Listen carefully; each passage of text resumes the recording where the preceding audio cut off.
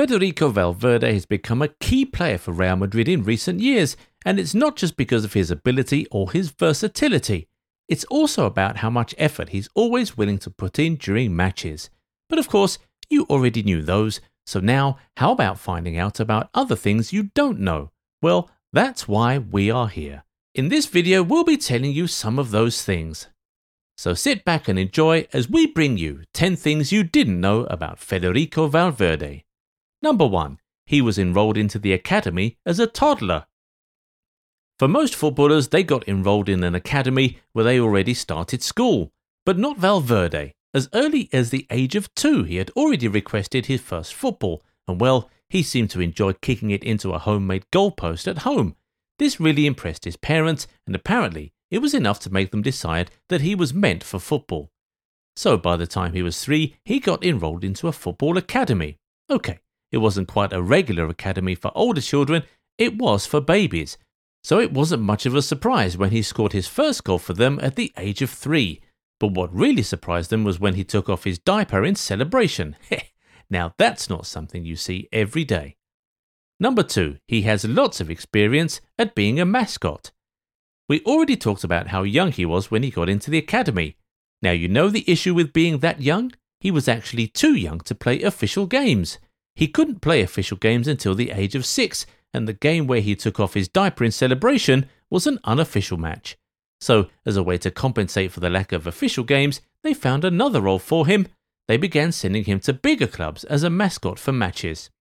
Well, guess this experience may have helped him get used to the big stage. Number 3. He had his first trial at just 8 years of age. Now this one shouldn't be so surprising. I mean, this guy literally started playing football as a toddler, so he was always bound to make moves early on. So at the age of 8, he had a trial with the academy of Uruguayan club Peñarol. Well, that one went quite well and he was accepted into their academy. He also went on to spend years there before getting promoted into the senior team. Number 4. He never liked running when he was in the academy. Yep, you heard that right. Currently, he may look like an engine on the field with the amount of ground he covers during games, but that hasn't always been the case.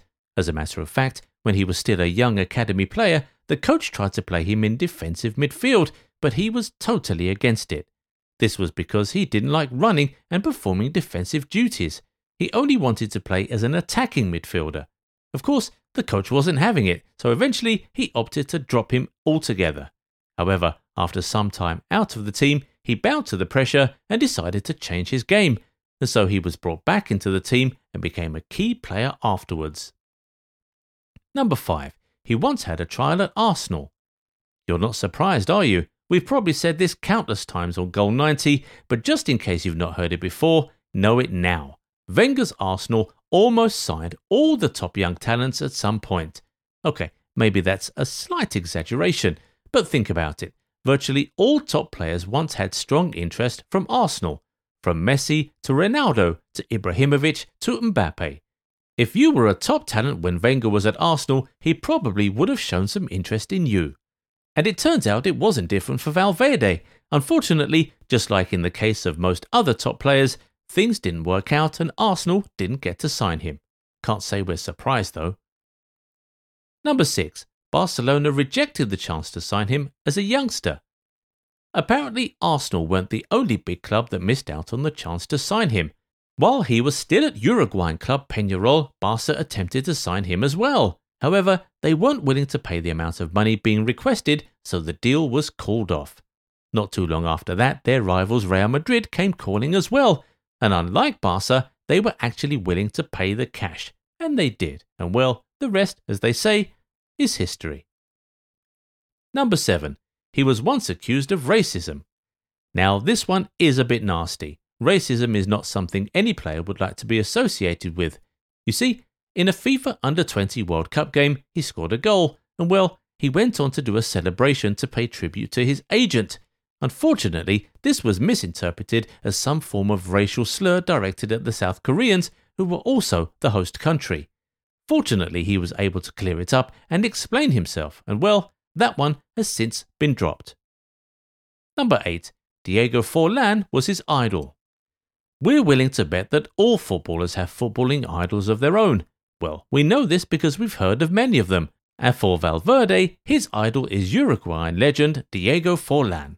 Now, we don't know about you, but this is not surprising to us. That's because he was probably the biggest player from the country when Valverde was growing up. Well, we think Forlán is a pretty good choice for an idol. Perhaps Valverde would emulate him by dragging Uruguay far in the World Cup later this year, just like Forlán did in 2010. Number 9. His wife is a few years older than him. Well, it's not like there's a rule that footballers ought to be older than their wives, but most of the time they are. Not in this case though. That's because his wife is actually older. And guess what? She's older by 5 years. Well, it's not like he would be the first male footballer who would be younger than his partner. There have been others like Gerard Piqué. He was like 10 years younger than Shakira. Of course, you know how that ended. They're no longer together. And then there's also Ibrahimovic, whose wife is 12 years older. And well, unlike Piqué and Shakira, they're actually still together. So you see, 5 years between Valverde and his wife isn't such a big deal after all. Number 10. His child has a pretty special birth time. Okay, we agree this one's not exactly about him, but it's about his child. But since he's the dad, I guess it counts anyway. Plus, it was way too cool to leave it out. And here it is. You see, sometime in 2020, he had a new baby with his wife. But that's not the cool part. The cool part is that their baby was born on the 20th of February 2020. Now, if you read the date using the numbers, that's 20022020. And even cooler is that the son was born on the second minute of the day. That's 0002 minutes. You see?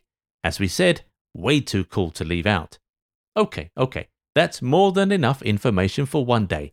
Now it's your turn to tell us what you think. So do head into the comment section and let us know your thoughts. Also, give this video a thumbs up, and for more videos like this one, hit the subscribe button and turn on notifications. We'll catch you next time. Bye-bye.